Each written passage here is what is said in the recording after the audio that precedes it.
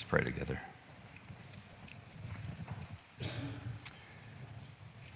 Lord, we come into your presence in prayer through the blood of your Son shed on that cross for us. And so we're thankful, Father, for the grace that allows us to be here together in this place, but more than that, to be in your presence as we pray.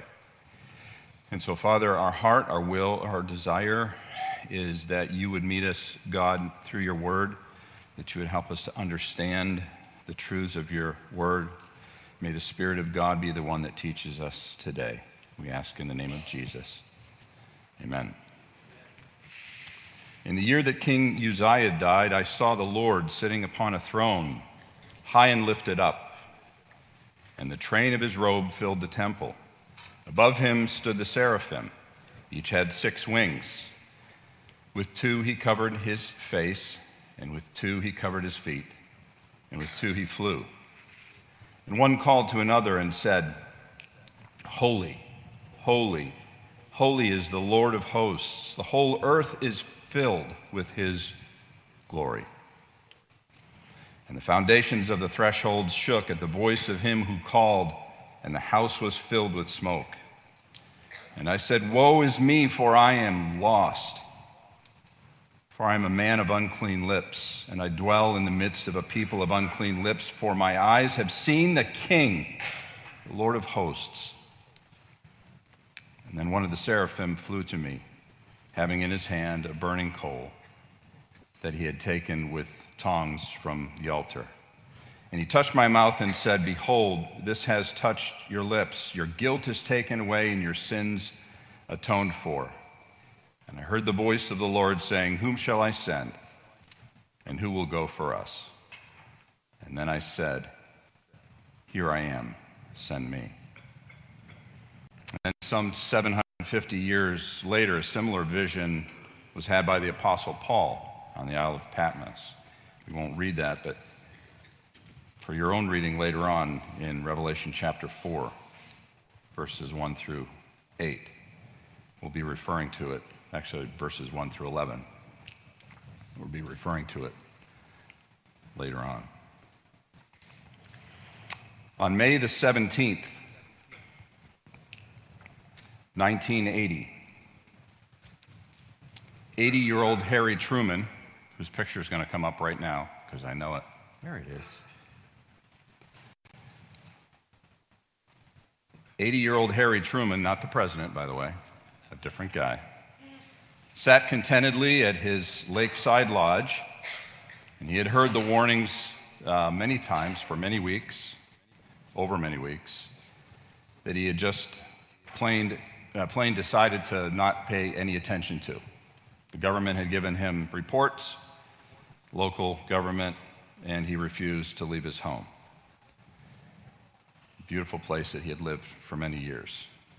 The next morning, he realized that those warnings were valid. They were right. And he was wrong. Before that day, his modest lodge had been a quiet haven. He had lived there for most of his life on the south shore of Spirit Lake, a 4-square-mile lake surrounded by virgin forest and some of the best camping and fishing and canoeing in all of the Northeast. On the morning of May the 18th, 1980, Mount St. Helens erupted without any chance of Harry Truman escaping. Before the summit was blown off, this mountain stood 9,677 feet tall.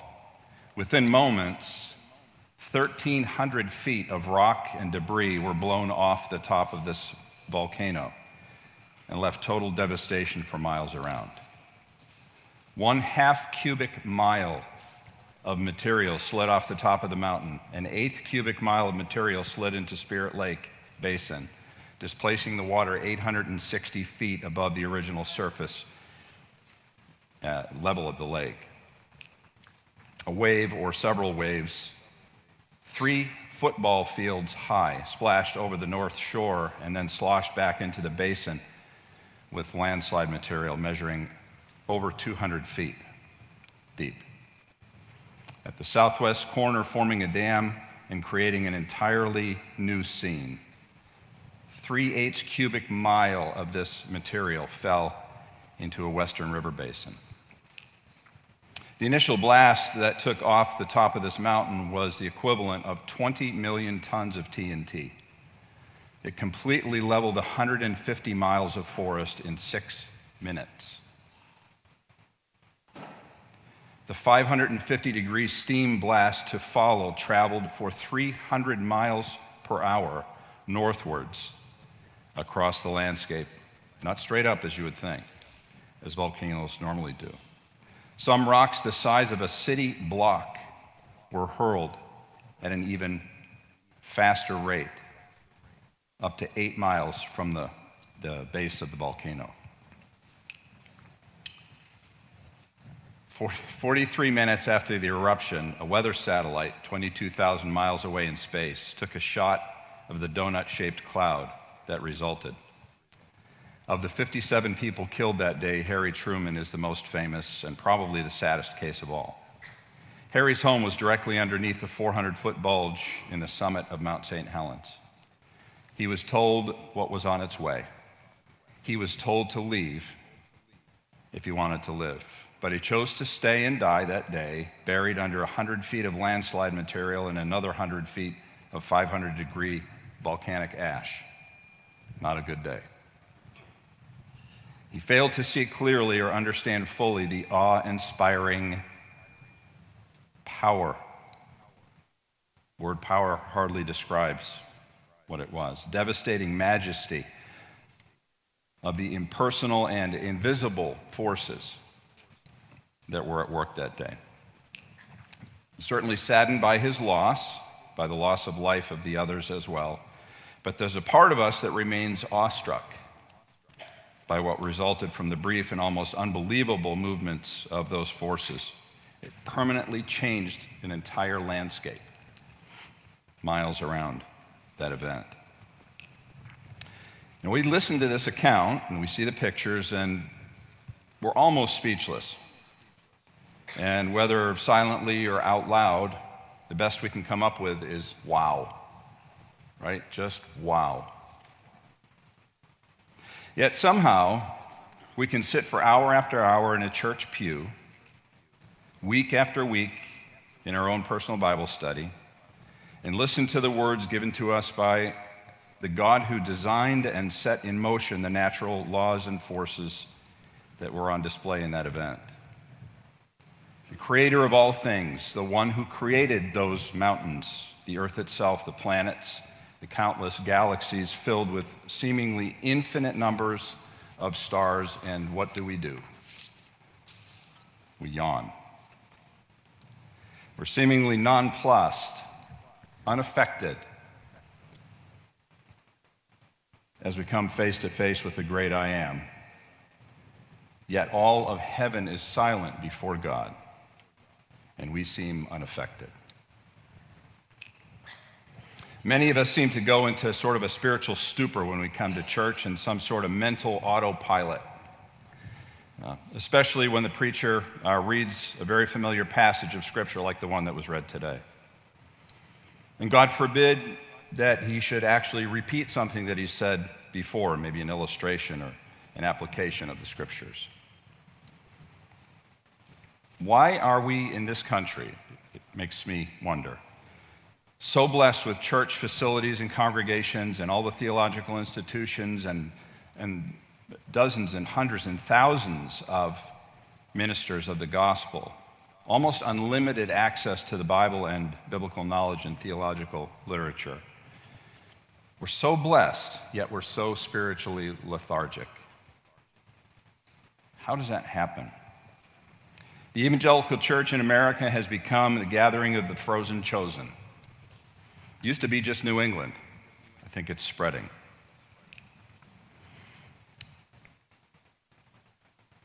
And our spiritual flame has been allowed to flicker and remain near death. When we're prompted by the preacher to dedicate our lives to God more fully, each of us is quite sure that he's talking to the guy next to us. For sure, he's not speaking to me. And perhaps we yawn at that point. We check our phones to see if there are any new texts or any new Facebook posts that we need to catch up on. How many times have you yourself sat in these very pews, these pews right here, some of you for years, some of you for decades, and at the close of the service you go on with your life as though nothing significant just happened in that time? Sometimes before we've even gotten home, we don't even remember what the message was about. Like the man in James chapter 1 and verses 23 and 24, he sees himself clearly in the mirror of God's word. And like him, we go away and forget what we've seen. And we make no effort to apply the truths that we've heard to our lives. Why is it then when we set aside those rare moments in our personal lives, our private lives, to spend time with the Lord in personal Bible study and prayer and meditation, why is it that we have trouble concentrating or even staying awake sometimes? In short, why are we bored with God? Why are we bored with the God who loved us and chose us, who sought us out, who redeemed us with the blood of his Son, his own dear Son? We might want to blame boring preachers. Could do that. Boring music, sometimes. Boring ritual or liturgy that we face at church. The same thing over and over. Or we could blame the many competing distractions of this world that we live in right now. Life is busy, sometimes too busy, and we bring it with us here, or we bring it with us to the prayer closet. But I really believe that it's due to something else. I think it's due to the fact that we've not seen God clearly for who and for what he really is. We haven't grasped, or better, we have not been gripped by his holiness, his magnificence, the majesty of the God we serve. Our vision of God has left our hearts and our minds unimpacted and dull. Because here's the thing. If the reality of who God is gets a grip on you, if you have that face-to-face encounter like Isaiah did and like John did with the Creator God, a clear vision of his majesty, eternally joined with his love and mercy and grace in his Son, all those things that he is, you cannot ever, not ever be the same. If you see God for who he really is, you can never be the same. We meet our Heavenly Father through the Son. The Scriptures tell us that in Colossians chapter 1, verse 15, that he is the express image of the invisible God. We are forever changed from God's enemies, separated from him by our sinfulness, to being now joint heirs and joint heirs with Christ. Colossians 3:3, hidden with Christ in God. But the change has only begun, we're told. 2 Corinthians chapter 3, verse 18 tells us that unlike Moses, who had to veil his face and only see a small part of who God is,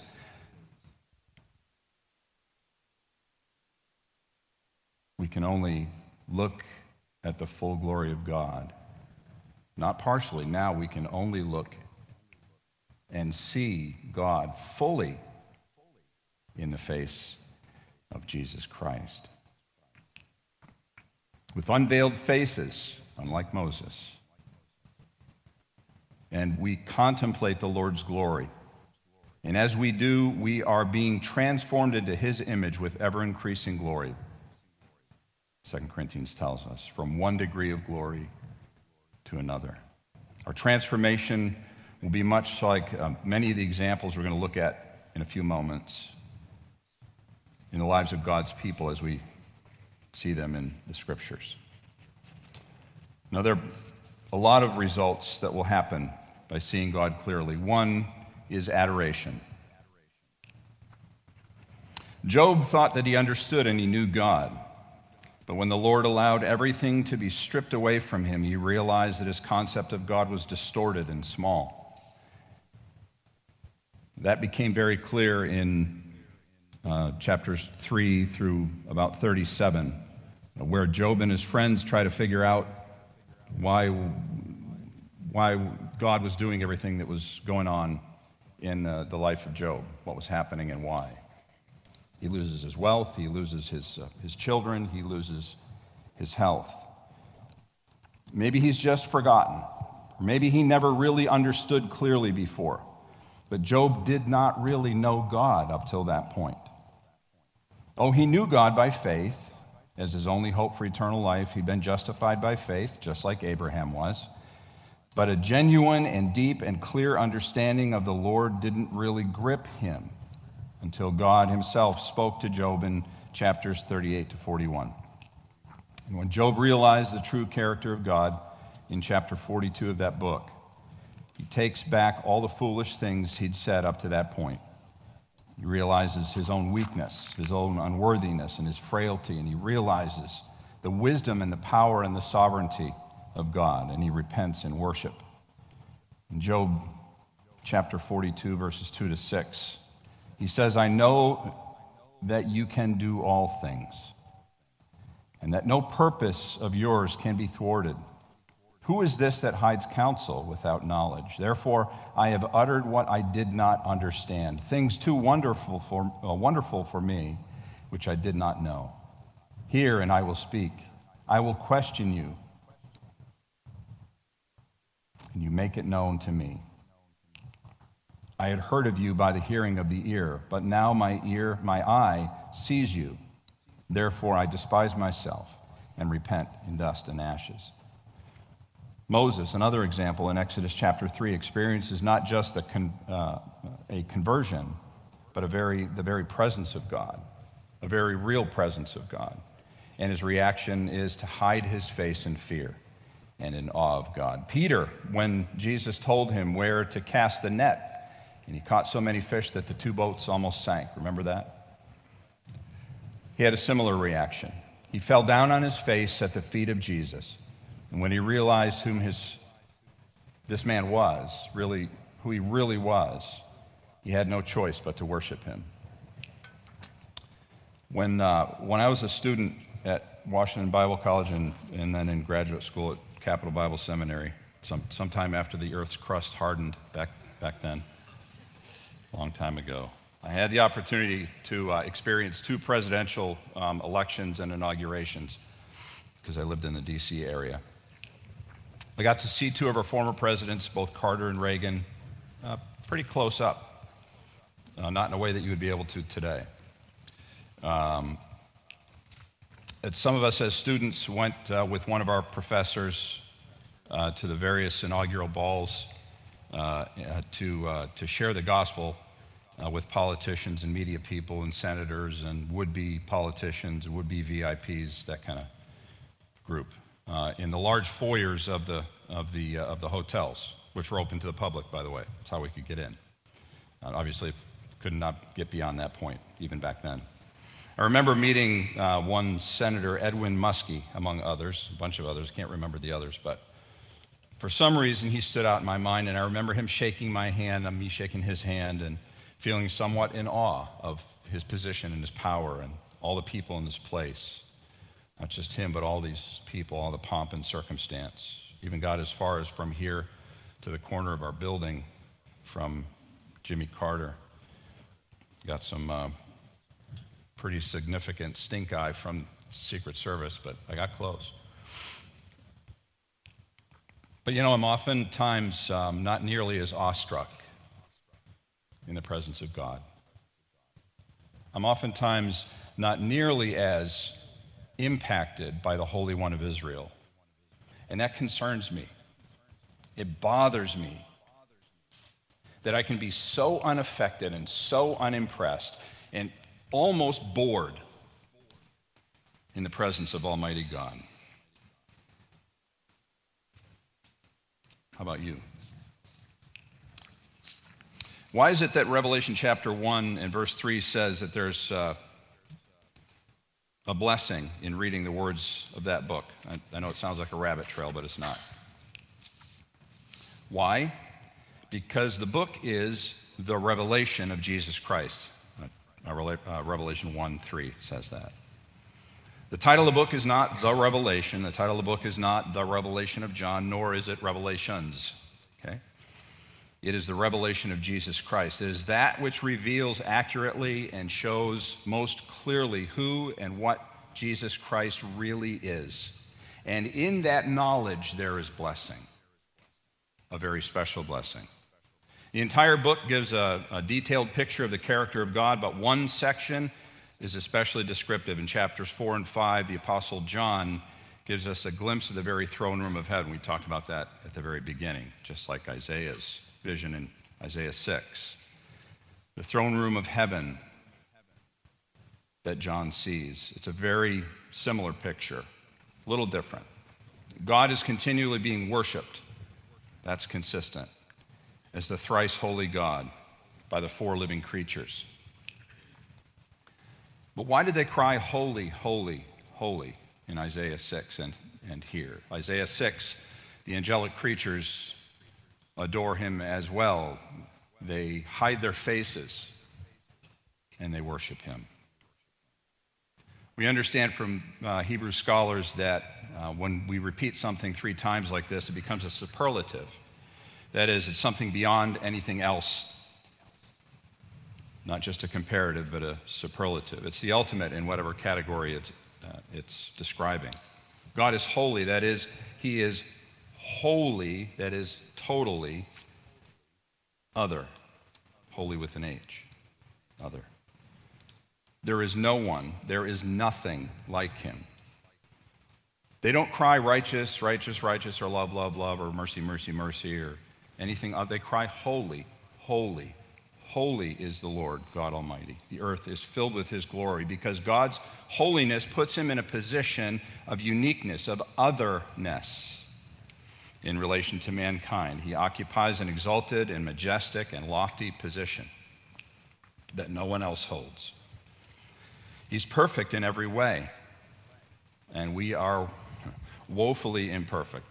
He's morally pure, and we are utterly impure. He is sovereign in his will and his purposes, and we're extremely limited and fragile and weak. He is love, where we don't even really understand what love is, do we? The God we serve deserves our adoration. May I apply this to you?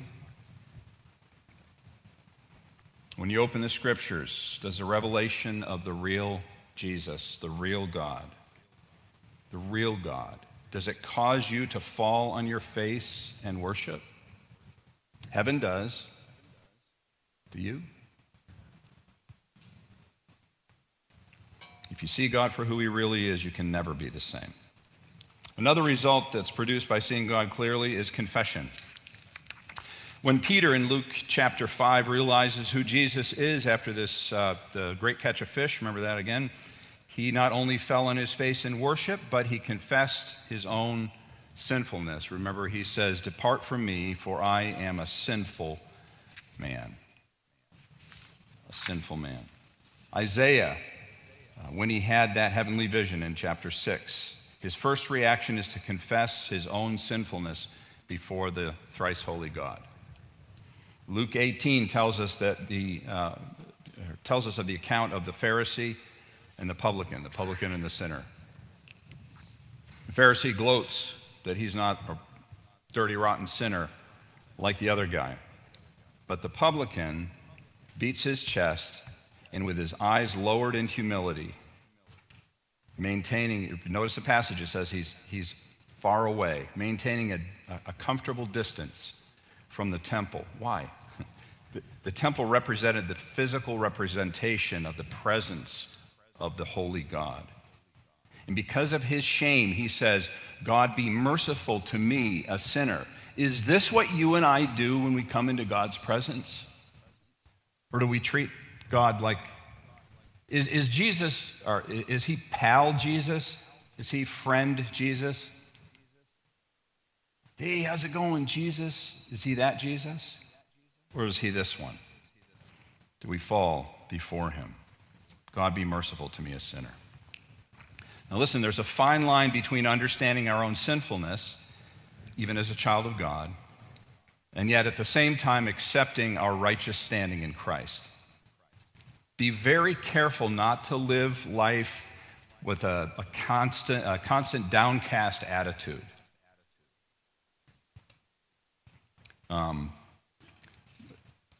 Always dwelling on our unworthiness, always dwelling on our sinfulness before God. Some call it worm theology. Don't be like that. Not meant to live in the dirt, never looking up, but we're meant to live in victory, victory that's already been won, it's already been purchased at Calvary. Yes, hate our sin. We need to hate our sin and daily put off the old man and put on the new man, Ephesians chapter 4. We do need to keep short accounts with sin. 1 John 1:9 tells us that if we agree with God about our sin,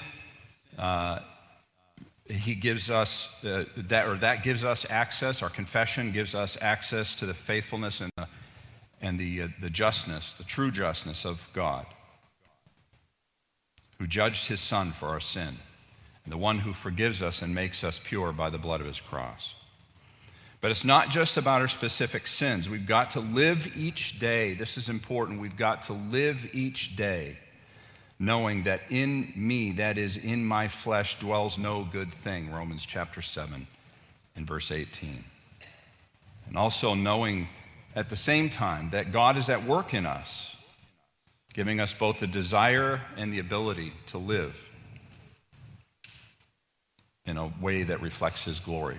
Philippians chapter 2 and verse 13. Remember that your sanctification is God's job. He doesn't need your help. He's fully capable of doing it all on His own. It's not a collaborative effort. He does it all by Himself. He will complete what He has started. And you will one day, listen to this, you will one day be like His dear Son. Philippians 1 tells us that, and Ephesians 1 tells us that. Remember that you're not home yet. Remember that our sanctification will be realized when we are home. And the riches of that inheritance will be fully realized when we reach heaven's kingdom, not this one. Now, right now, we're positionally righteous in Christ. The first 3 chapters of Ephesians tells us that, among other sections. But practically speaking, like Genesis chapter 4 tells us, that sin is always crouching at the door, right? Its desire is for you, and you must master it. Jesus reminds us to live a gospel-focused life of humility before God. The Beatitudes help us understand that. Matthew chapter 5 and verse 3. Blessed are the poor in spirit, for theirs is the kingdom of heaven. We need to wake up each morning recognizing our frailty, our natural tendency towards sin, our spiritual bankruptcy, our inability to live the life that God wants us to live on our own. As I've said a couple times, I've been up here, the Christian life is not difficult, it's impossible. There's only one that's ever lived it successfully. His name is Jesus Christ. And your job and mine is to get out of the way and let Him live it through us, through the power of the Spirit. Recognizing that all that we bring to God is our brokenness, and all that He can do is give us grace every moment. We're always better than we deserve, always. We have most definitely outpunted our coverage, right, when it comes to pleasing God, when it comes to any kind of worthiness in respect to God's favor. John Piper puts it this way: you are more sinful than you know, and you're more loved than you imagine. You are more sinful than you know. Let that sink in. And you're more loved than you imagine. Let that sink in as well. If you see God for who He really is, you can never be the same. And another result of that clarity of vision of God is submission. In the spring of 1986, we were close to completing 2 years as missionaries in the Dominican Republic. And we moved from the city of Santiago in the north to the capital, Santo Domingo, in the south, on the southern coast. And little did I realize as that day began that God had some very special things planned.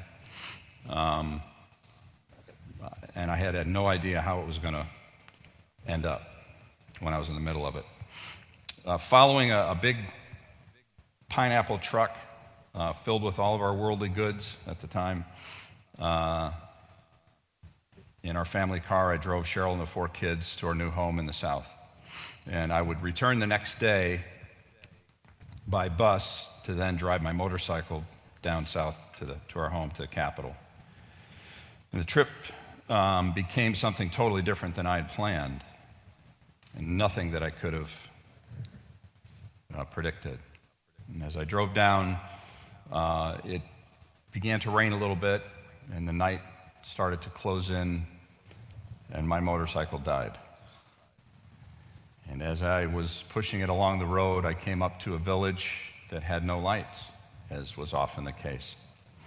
A couple of little candles flickering off in the distance in windows. As I pushed my bike, I pushed it up next to a little colmado, a little roadside stand. A bunch of people were hanging out there. I saw a few more candles, heard some voices. I said, oh, that sounds like a fun place.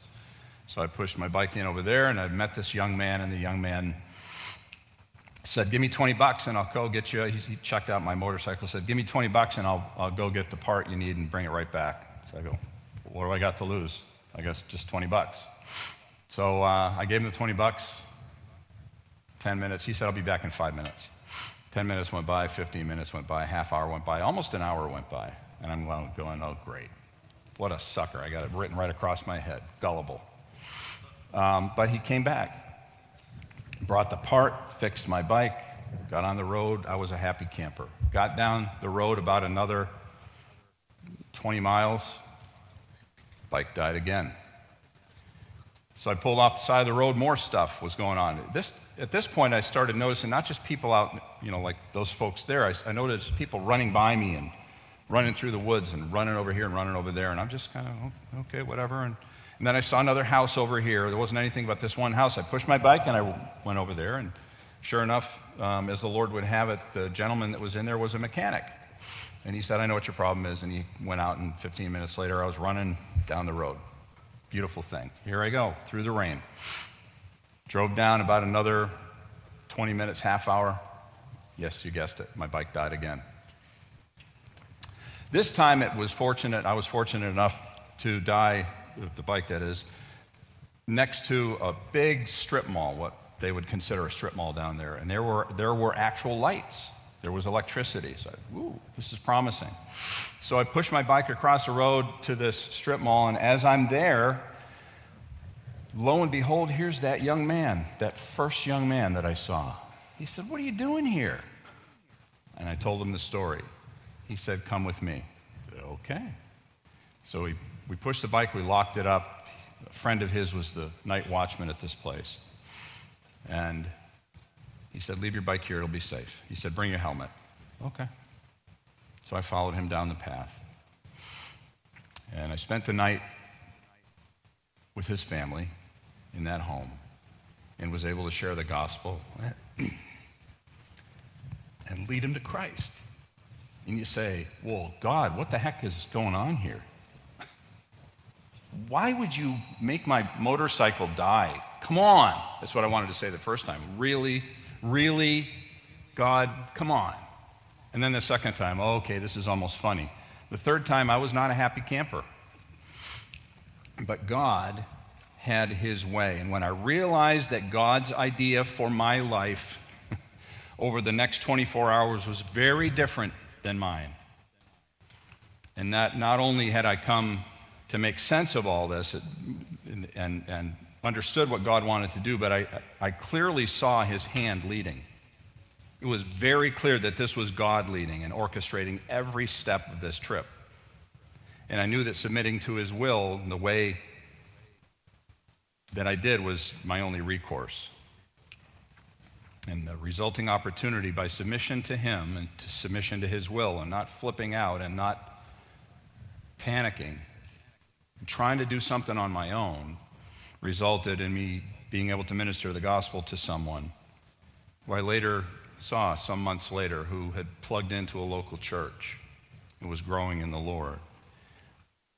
But as I found out later, it probably spared my life, or at least some injury, because as I got up the next morning, a real mechanic had actually fixed the bike, and my friend woke me up and said, "Hey, come on, your bike is all done." And I went outside to the street, and as often happens down there, the street was filled with burning tires and rubber and debris. And there was a small riot in the streets that night, and they were protesting North Americans. And guess what would have happened to me? Maybe. Don't know. But I also want to think that God preserved my life, or at least my health as well. So God has a plan. And what I learned that day is that when you submit yourself to God, there's no telling what he will do through you and for you.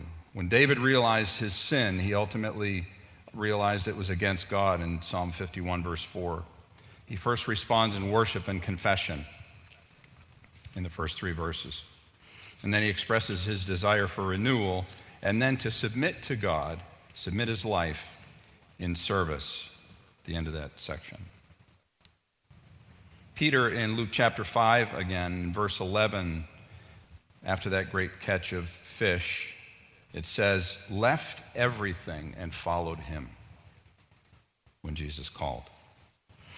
Isaiah's response to his now much clearer vision of God started with confession of his own sinfulness and ended with, "Here I am, send me."